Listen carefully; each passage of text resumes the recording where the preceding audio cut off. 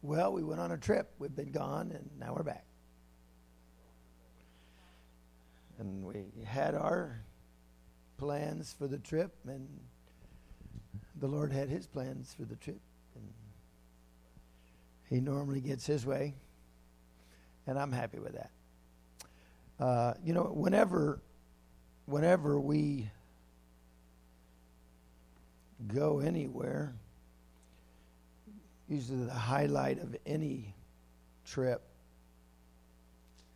is when you know God has given you an encounter with somebody or somebody's. And so you come away from situations like that where there was ministry that took place, and you feel edified, you feel fulfilled, and you feel accomplished. You did what you were supposed to do. And most generally, that often takes place. We were many days into this journey, and we were busy working, helping, and we were tired. But in the last day, my wife had already got on a plane and flew off, and I was going to fly out that afternoon. And I was up early and packing my things and getting ready and kind of waiting on the Lord and talking to him about and listening to him about the scenario that had taken place. And here there was only hours left, and I hadn't had any of those really encounters. I mean, there was a time I shared testimony and things like this, but it just hadn't taken place, didn't seem like. My stepmother is married to a man. My father passed away 10 years ago. She remarried and to an older gentleman by the name of Ernest. Ernest is a very interesting man. He and his first wife had a child. Was he diagnosed autistic, or what was remember the diagnosis? There was a lot of things the young man dealt with, could not care for himself. And he's about my age, right?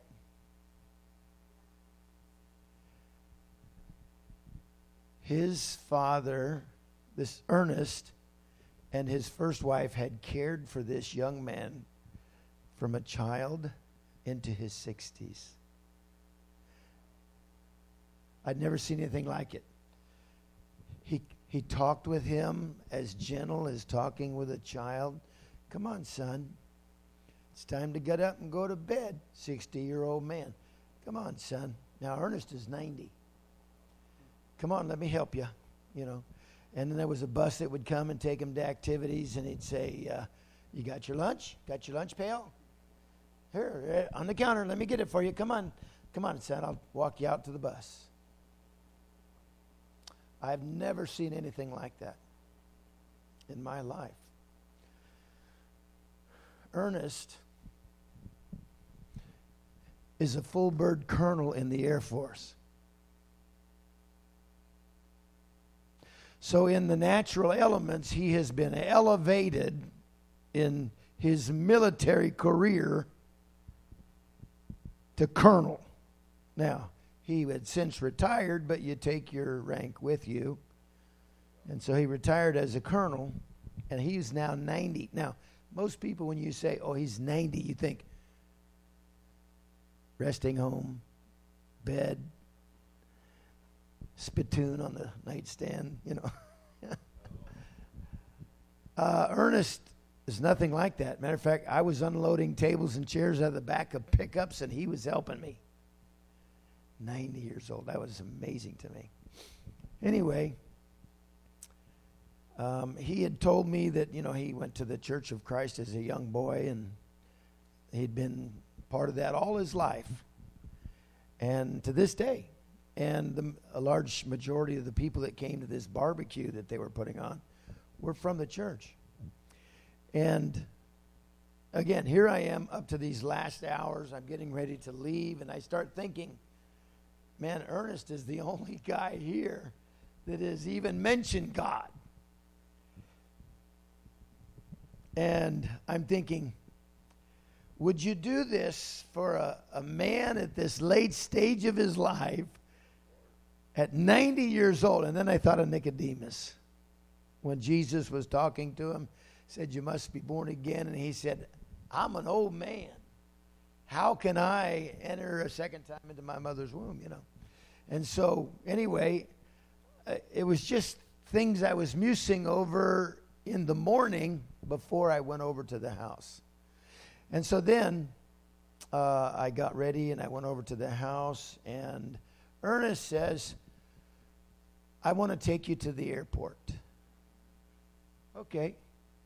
So that's great. I'd like to spend some time with Ernest when nobody else was around. And he said, let's go to lunch.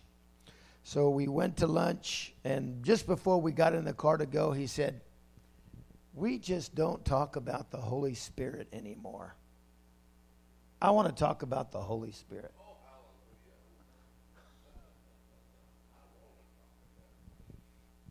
I said, man, that's our focus. Okay, so we went to lunch, and I mean, he got Acts chapter 2 all the way through.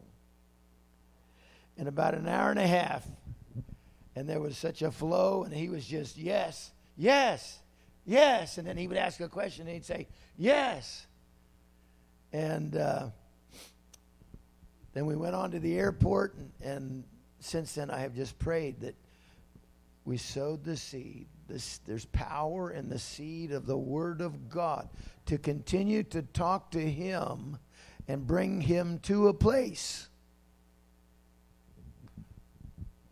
of choice and decision with you.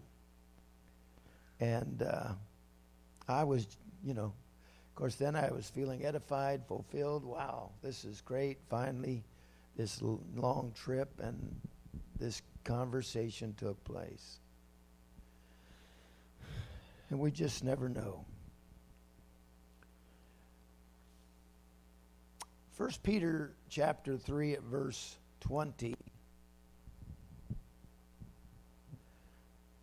We have referred to this oftentimes because of its portion in baptism. Okay? So I'm going to read a portion of it. Which sometime were disobedient when once the long suffering of God waited in the days of Noah, while the ark was a preparing, wherein few, that is 8 souls, were saved by water. The like figure whereunto even baptism doth also now save us, not the putting away of the filth of the flesh, but the answer of a good conscience towards God by the resurrection of Jesus Christ. This reference, this setting is taking us back to a time when God had pronounced that He was going to pour out His wrath in the way of a flood. He was going to destroy all of mankind. And so it would become the end of an age when destruction would come, but at the same token, the hand of the Lord would save. Okay? It is a type and a shadow. It is a reference point of things that are even yet ahead. We know there is destruction coming. We know there is a catching away of the bride, a taking out. Now, a couple weeks ago when I, probably a month now, I began to make references of God revisiting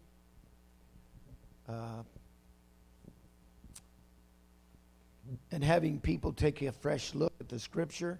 In other words, people who have denied the gospel as we know it, especially considering Jesus' name baptism, which the Bible says is where forgiveness comes, where remission comes.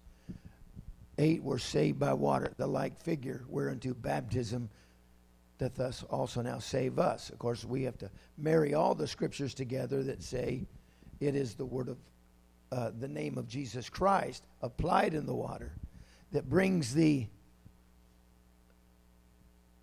blood of Christ to our life.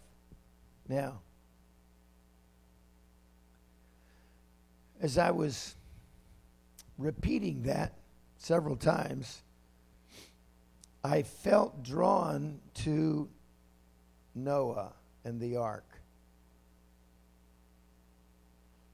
And it was the consideration of the animals. Now, the 8 got on the boat. He said, Noah, get your family, get on the boat. They got on the boat. But Noah was charged with getting the animals, or keeping them alive on the boat. But did he go out and get them?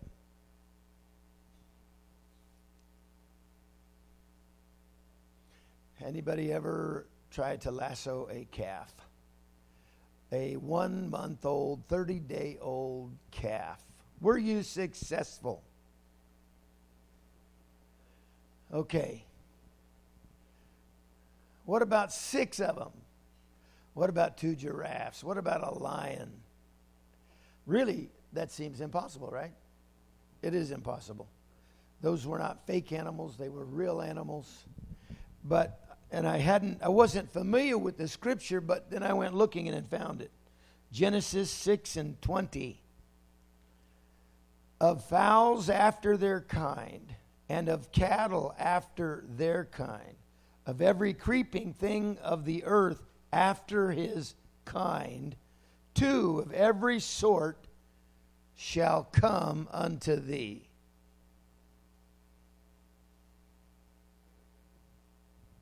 Now, you've heard me make the reference. We've lived under the go ye command. Go, go, witness, testify. All these things are right. They are true. But we can't come under any greater burden than what the Word of God gives to us, that somehow the end time harvest will not come unless we go out and get them.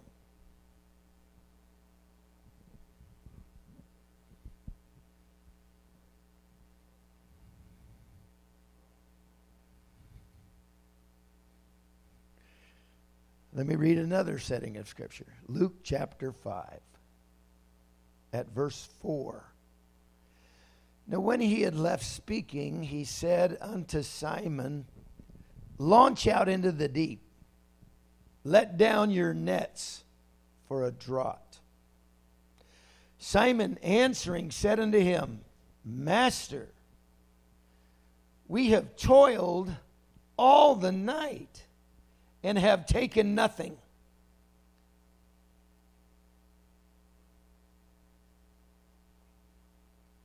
That's kind of like saying, I know what I'm doing.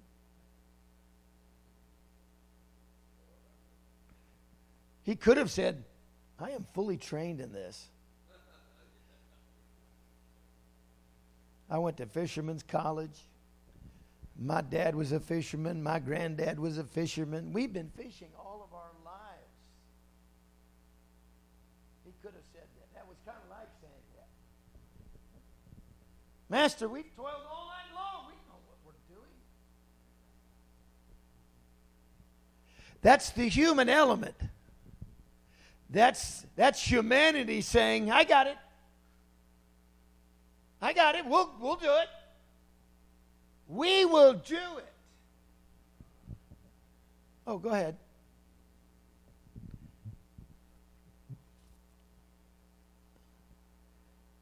Nevertheless, at thy word I will let down the net. When they had done this, when they had this done, they enclosed a great multitude of fishes, and their net brake. They beckoned unto their partners which were in the other ship, that they should come and help them. They came and filled both the ships so that they began to sink, both of them. And watch what happens. When Simon Peter saw it, he fell down at Jesus' knees, saying, "Depart from me, for I am a sinful man, O Lord." For he was astonished, and all that were with him, at the draught of the fishes which they had taken. Now, watch this. Jesus isn't having this little deal with Simon Peter to talk about fish.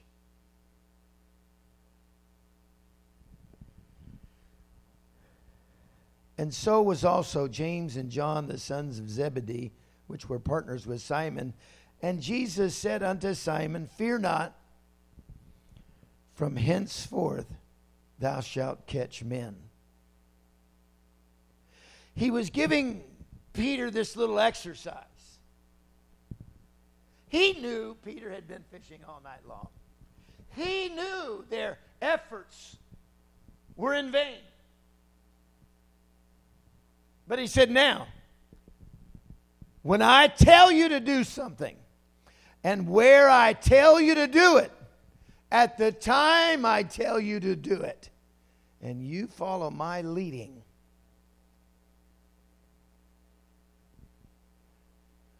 and they had this, it shamed Peter.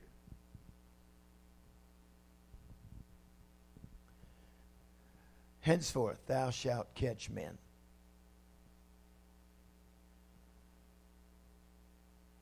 Showing us two dynamics. You can do this on your own. You can do this your way. You can do this. You can do it like a business. You can do business concepts. You can do all the human things that your smarts think they can achieve. But there's a better way. Follow my leading, and when I tell you to do, when I tell you to go, when I tell you to say, there will be a harvest.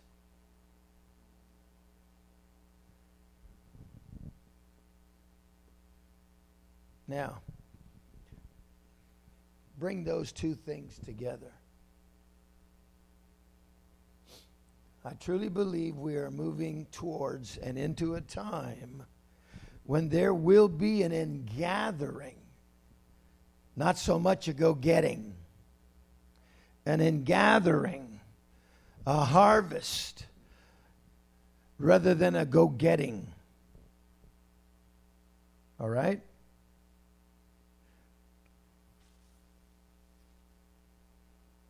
The comparative is not sitting and waiting. The comparative is being actively listening, watching, fulfilling our roles independently and collectively, and knowing when and when not to. Now that's following the leading of the Holy Ghost. My Bible says, they that are led by the Spirit of God, they are the sons of God.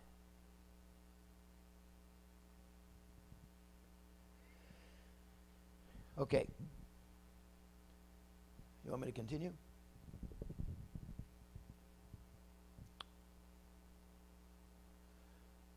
I'm going to read some scriptures to you. I'm not going to read them all. We don't have the time. Deuteronomy 4:35. Unto thee it was showed that thou mightest know that the Lord, He is God. There is none else beside Him. Verse 39. Know therefore this day and consider in thine heart that the Lord, He is God in heaven above and upon the earth beneath. There is none else. Isaiah 9:6. For unto us a child is born, unto us a son is given. The government shall be upon his shoulder. His name shall be called Wonderful, Counselor, the Mighty God, the Everlasting Father, the Prince of Peace. This child that is born shall be called the mighty God and the everlasting Father. Isaiah 44:6. Thus saith the Lord, the King of Israel and his Redeemer, the Lord of hosts, I am the first, I am the last, and beside me there is no God. This is the prophet Isaiah. This isn't the man Christ Jesus saying this. Okay. And who, as I, shall call and shall declare it and set in order for me, since I appointed the ancient people, and the things that are coming and shall come, let them show unto them. Fear ye not, neither be afraid. Have not I told thee that from that time, and have declared it? Ye are even my witnesses. Is there a God beside me? Yea, there is no God. I know not any. Isaiah 45:5. I am the Lord, there is none else. There is no God beside me. I girded thee, though thou hast not known me, that they may know from the rising of the sun from the west that there is none beside me. I am the Lord, there is none else. You get the idea? It's kind of like a parent talking to their child. Did you clean your room?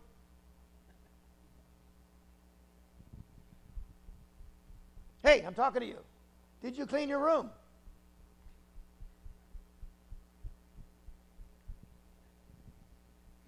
Go clean your room.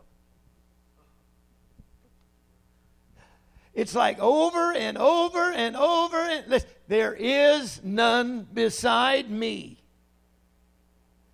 No God, no Savior. There's nothing. There's nobody. I'm the first. I'm the last. I'm the author. I'm the finisher. There is nobody else. Now, I'm going to skip past a couple of them. Like Zechariah 12:10 says, they're going to look upon me whom they have pierced. But I do want to go to Luke chapter 1, verse 34. Angel of God is talking to Mary. Then said Mary unto the angel, how shall this be, seeing I know not a man? And the angel answered and said unto her, the Holy Ghost shall come upon thee. Wait a minute, I thought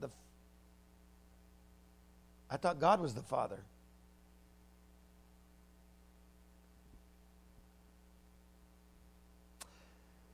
The Holy Ghost shall come upon thee, and the power of the highest shall overshadow thee.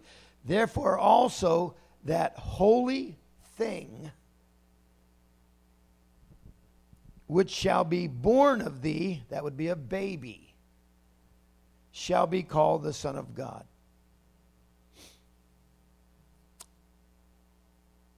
I know that everybody in the room here knows that what I'm pushing up against is an issue that developed many years ago in the Council of Nicaea. There was the Nicene Creed that came forth. There was a guy by the name of Tertullian that coined a term, Trinitatis Unitas, the Holy Trinity, the Trinity, co-equal, coexisting, co-eternal. Already the Scripture confronts all of that. But here's what I want you to know.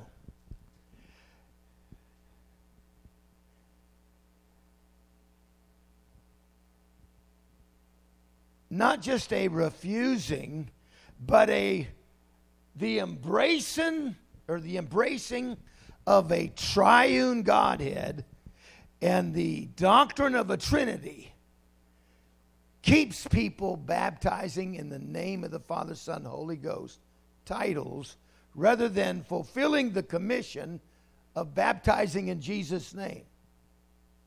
Because they're convinced we've got to give acknowledgement to three: Father, Son, Holy Ghost. This is why they struggle so deeply When you present the idea that, wait a minute, that was the commission. That was the command of the Lord Jesus. Absolutely. And we can go in Scripture and find where they fulfilled the commission. But this is the seat of the trouble. Of maintaining an idea that was passed down through the Catholic Church for many years and on to others. Of a Trinity concept. 3, they actually use the terms persons. Co-equal, co-eternal, coexisting. Everybody equal. You heard me tell how I went to a jail service one time and a guy prayed 3 times. Prayed to the Father, prayed to the Son, prayed to the Holy Ghost. That was my last visit with that group. Okay. Now,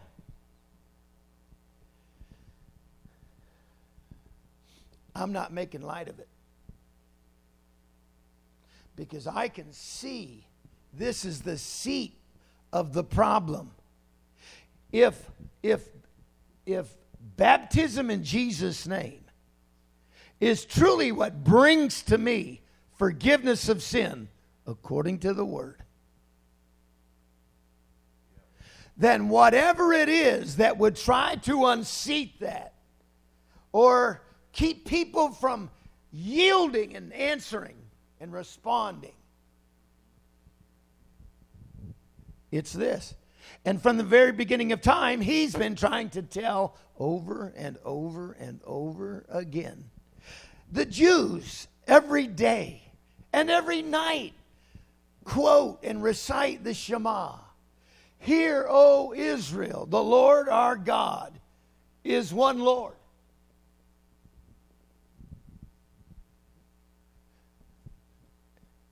And the problem that the Jews have with Christianity is multiplicity of gods.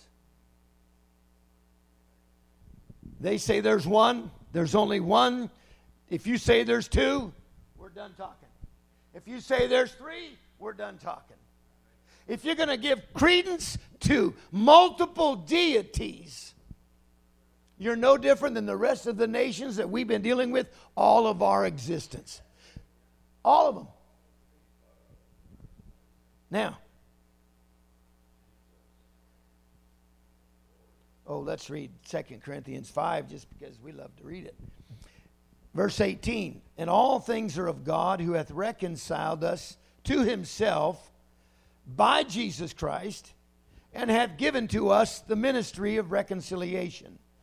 To wit, that God was in Christ reconciling the world unto himself, not imputing their trespasses unto them, and hath committed unto us the word of reconciliation. John chapter 14, verse 6. Jesus said unto him, I am the way, the truth, and the life. No man cometh unto the Father, the Spirit, but by me, the man Christ Jesus, the mediator between man and God. If you had known me, you should have known my Father also. And from henceforth you know him and have seen him. Now, somewhere in the Old Testament it said, no man hath seen God at any time. Hebrews. Hebrews 1. I should have put it in here.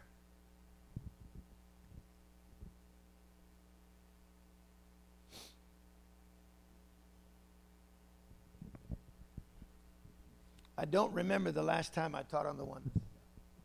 That tells me it's been too long. And even as our children were growing up, you assume that they're kind of catching and hearing and getting. And then you ask. Now, I haven't asked, but I'll let you ask yours. Hebrews 1. God who at sundry times and in diverse manners spake in time past unto the fathers by the prophets, hath God, G-O-D, that abstract spirit in the sky, hath spoke. Go ahead. hath in these last days spoken unto us by his Son, whom he hath appointed heir of all things, by whom also he made the worlds. Keep going. Who being the brightness of his glory and the express image of his person. He is the express image of the person of God. Mm-hmm. This is why he would say, how many of you having a son and he asks for a fish? If you got a kid that asks you for a fish.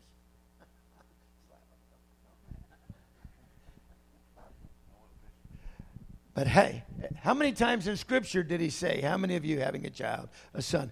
What was he trying to do? How much more your heavenly Father, he would say. He was the express image of the person of God. He's trying to be the revelation of the Lord Jesus Christ upon earth, revealing God to man. He's not abstract. He's not empty. He's not old. He's not nothing sitting on a throne. He has personage. And he tries to teach us of him by saying, look at you. You're a father. You're this, you're that. And then makes a comparison. If you, being evil, know how to give good gifts to your children, how much more is your heavenly Father? God revealing himself through the express image of the man Christ Jesus, the thing, the holy thing, which was born of Mary, was to be called the Son of God. God didn't look across over onto the throne and say, hey boy, we got a problem down below. Man has corrupted himself. We got to do something because nobody else can. Son, you're going to have to go. Pack up your bags. You're going to have to go to the cross. I'm the big guy. I got to stay up here.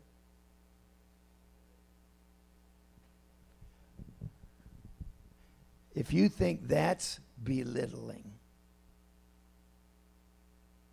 trying to shape the Lord Jesus Christ into the diversity of beings,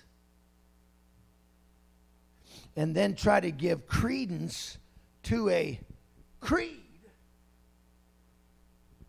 because of one reference in the Scripture,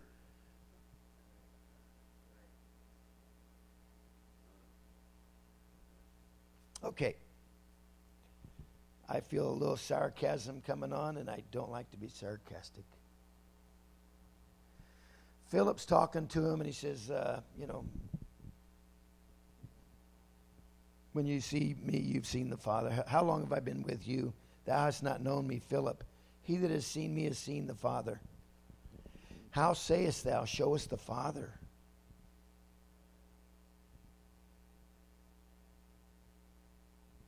Can you see the picture? Do you have a graphic? Do you have an image of a guy who's raised his hand at the back of the class? Can you show us the Father?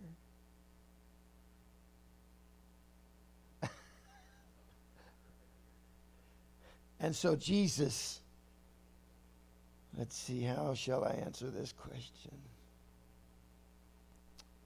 Philip, how long have I been with you? And goes down this, and he's trying to be very gentle. Hallelujah. Did you catch that?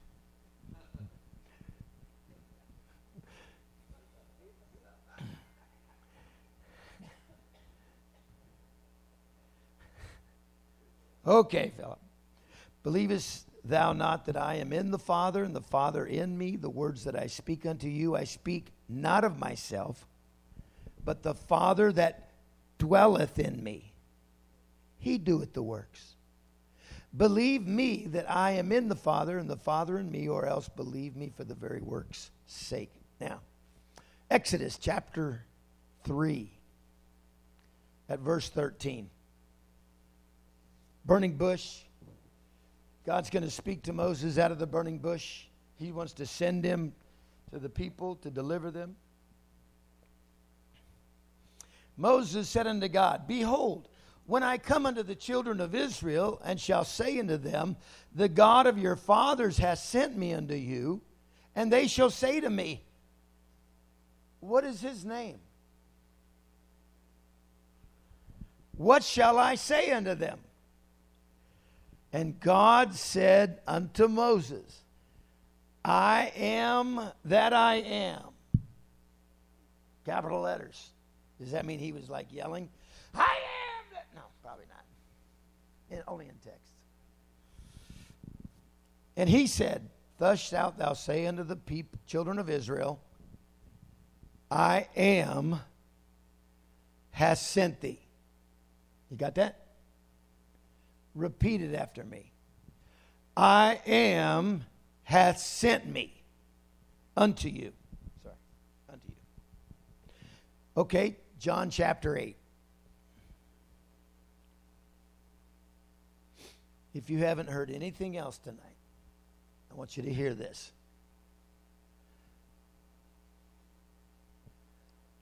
Chapter 8, verse 19.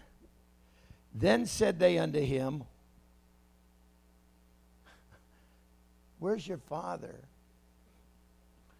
Jesus answered, You neither know me nor my Father. If you had known me, you should have known my Father also.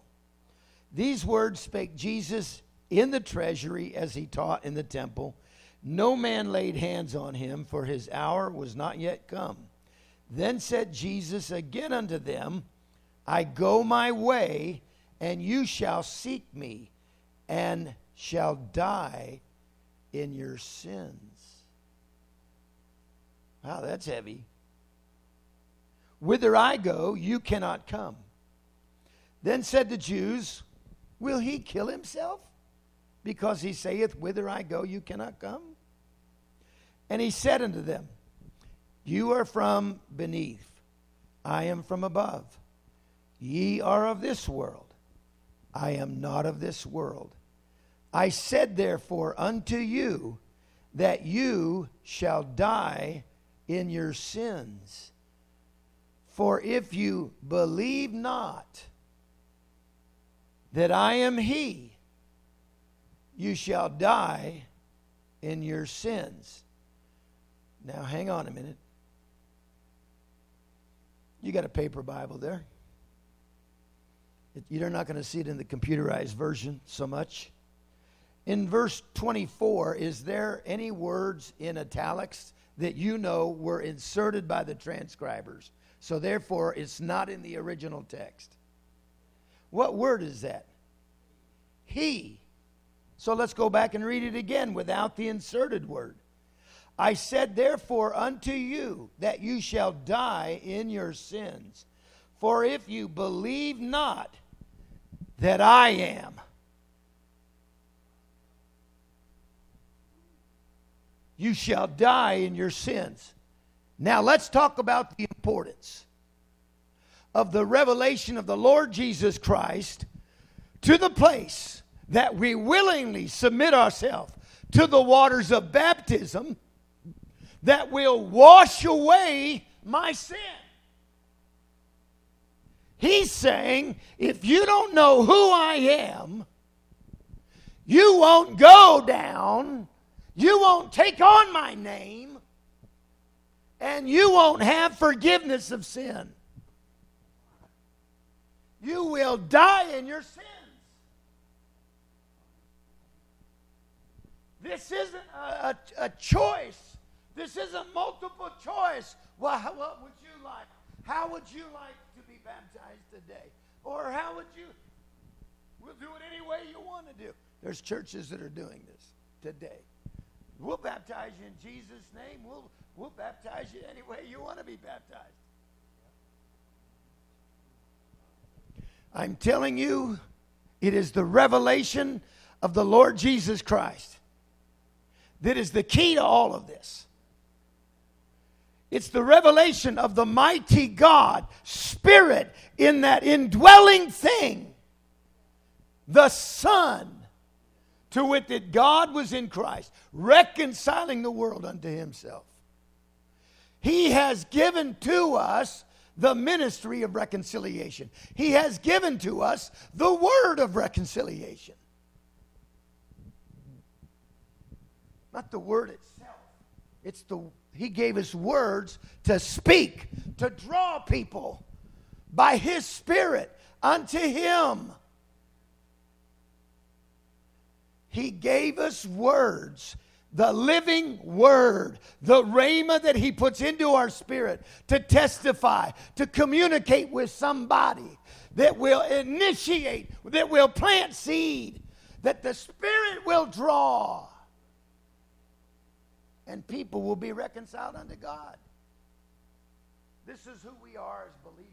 These are the activities that we should be involved in. These are the activities that the church of the Lord Jesus Christ should be involved in.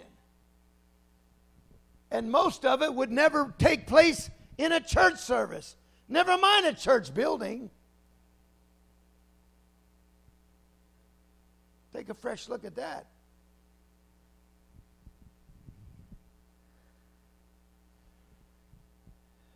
First John chapter 2, verse 21.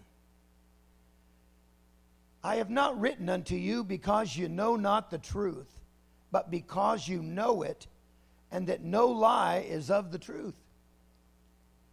Who is a liar but he that denieth that Jesus is the Christ? He is Antichrist, that denieth the Father and the Son. Now, this is what I've heard through the years. Oh, you oneness people, you deny the Father. You guys are Jesus only. No. We're Jesus everything. Whatsoever you do in word or deed, do it all in the name of the Lord Jesus Christ. We're Jesus everything. But we have an understanding when we call on that name. And let me show you what the understanding is right here. Verse 23. Whosoever denieth the Son, the same hath not the Father. He that acknowledges the Son hath the Father also. Underline that in your Bible.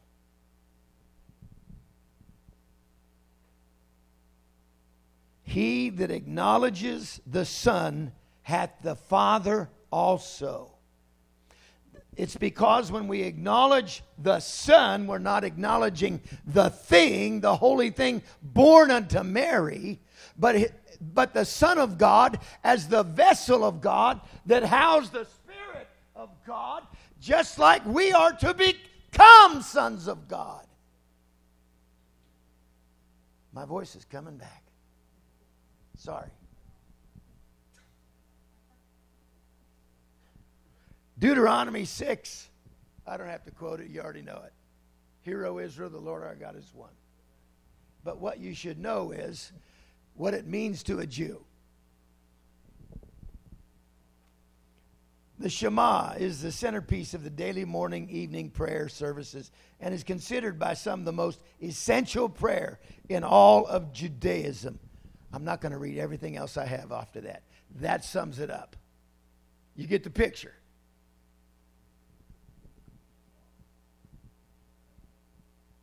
Recite it, teach it to your children, write it on your doorpost, put it on your hat.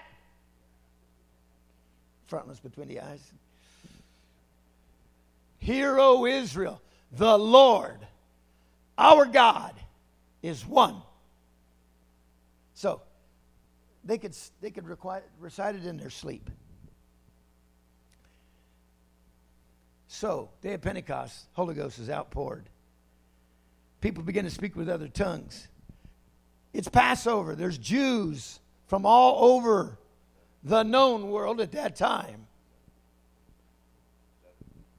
17 different nations, tongues, nations. They hear them speak with tongues. They come, they ask what's going on, and Peter stands up in the midst of the 11 and he begins to preach to them. They're not drunk as you suppose, seeing it's the third hour of the day. This is that which was spoken of by the prophet Joel in the last day, saith God. Hallelujah. And he begins to bring them in history up to a point of now. And in verse 36, he says, therefore, everything I said, therefore, let all the house of Israel, who's that? The Jews, all the house of Israel know assuredly that God, Jehovah, Yahweh, that spirit that you have worshiped, and actually the Jews, they don't even pronounce the name of God. It's YHVH. Somebody else stuffed vowels in the middle of the consonants so they could say something. YHVH. God hath made that same Jesus whom you crucified both Lord, hear, O Israel, the Lord our God is one Lord. Ding, ding, ding, ding, ding, ding, ding. Bells go off in their head. Lord and Christ. Now when they heard this. You getting the picture? They came under conviction and said, men and brethren, what shall we do?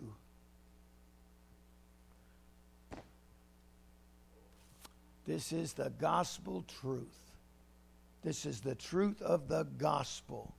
When Peter said, repent and be baptized, every one of you, in the name of the Lord Jesus Christ, for the remission of your sins, and you shall receive the gift of the Holy Ghost. The promises unto you, to your children.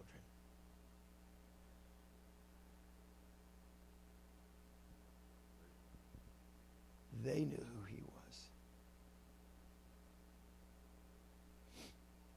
There were added unto them, what? How many? 3,000? In that particular setting. And then later on, another 5,000 people added unto them. So when the Bible says they continued daily in the apostles' doctrine, in other words, the apostles' teaching, what were they continuing in? Everything we just read. The diversions came later. There shall be heresies among you. There were those that would come and pervert the gospel, taint it. There were those that would come and draw men into themselves. A lot of confusion. This is why it is important for us to study, to show ourselves approved unto God, rightly dividing the word of truth. That's what we're doing. And this is the importance of it.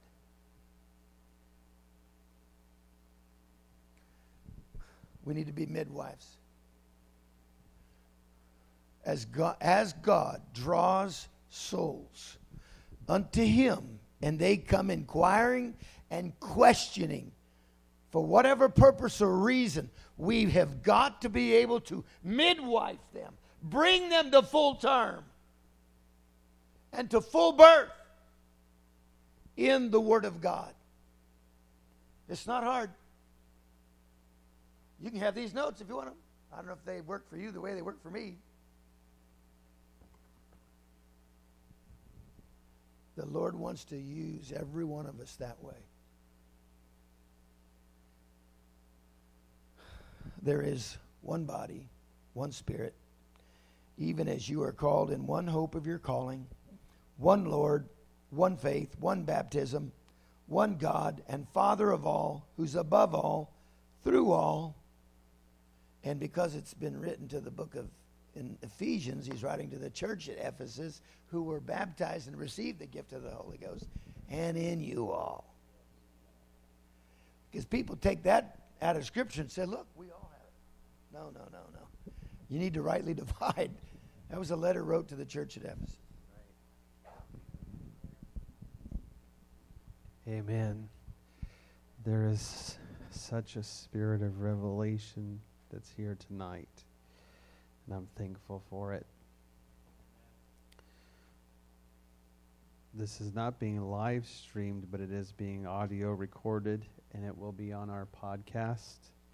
And I am encouraging you to listen to it again as soon as you get to digest this first course. Listen to it again. I think you can handle one more just quickly. I heard it put this way, and when Bishop again referenced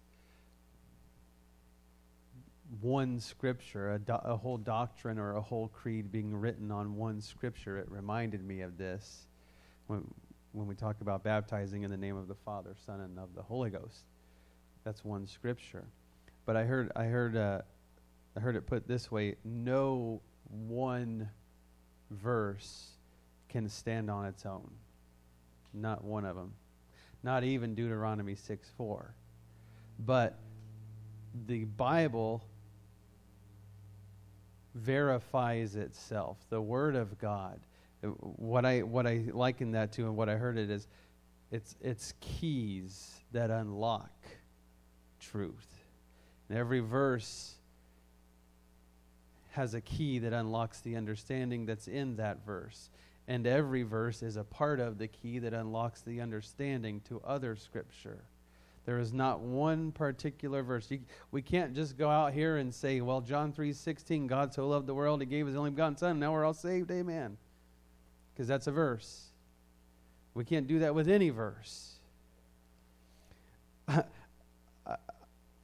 I almost, the Lord was taking me to 1 Timothy chapter 2 earlier, and it's kind of funny just to tell on myself for a minute. I almost got a little bit of attitude to the Lord because I thought he was going to make me talk about something else that I didn't want to talk about. That's in 1 Timothy chapter 2. But when Bishop referenced this verse, and then he read in Isaiah, where I'll just show it to you again really quickly, the Lord said, that's why you saw that. So 1 Timothy, Brother Leland, 1 Timothy chapter 2, verse 5. For there is one God and one mediator between God and men. And I'm telling you, this is why you have to have, I'll say why you have to have the Holy Ghost. Because an hour and a half ago, I was sitting here reading that verse, and again the thought popped in my mind, hang on, I see two. I see God and I see one man. One God and one man. Where is the understanding? Where is the key that unlocks that verse? I'm not sitting here trying to question my whole faith and belief in the last, 36 years. No, I'm just saying, Lord, I know that's not what I get out of that verse. There's one God and one man. I see two. What I get out of that one verse is not the correct understanding. I know there's got to be more to it than that. One God and one mediator between God and men, the man Christ Jesus. Isaiah chapter 44, verse 6.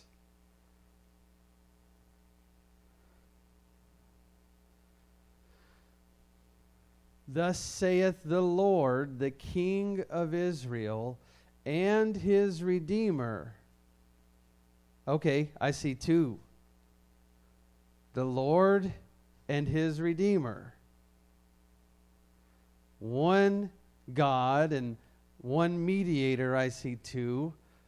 The Lord and his Redeemer, I see two. But what did this two say? Again, thus saith the Lord, the King of Israel, and his Redeemer, the Lord of hosts. I am the first. Not we are. He was and He is. They are. The two, which is really not two if it's going to say I am. I am the first, I am the last, and beside me there is no God. Do you see that? The two. The one God, the one mediator between God and men, the man, Christ Jesus. He said it in the other verse, I'm not of this world. I'm not a man like you are a man. I'm not a human the way that you are a human. I'm between God and you. What I am, who I am, what I do, why I was created, the way that I was created, to do what I do is not like you. So again, and this, I'm just wanting us to hear this, and I'm trying to be honest and transparent with you, because we live in a society that pushes a misunderstanding of who God is. If you try to live in a Christian society, you will see this, hear this, and deal with this on a regular, ongoing basis. If you turn on the message on Christian radio, you will have to deal with this at some point. If you witness to your neighbor, you will have to deal with this at some point.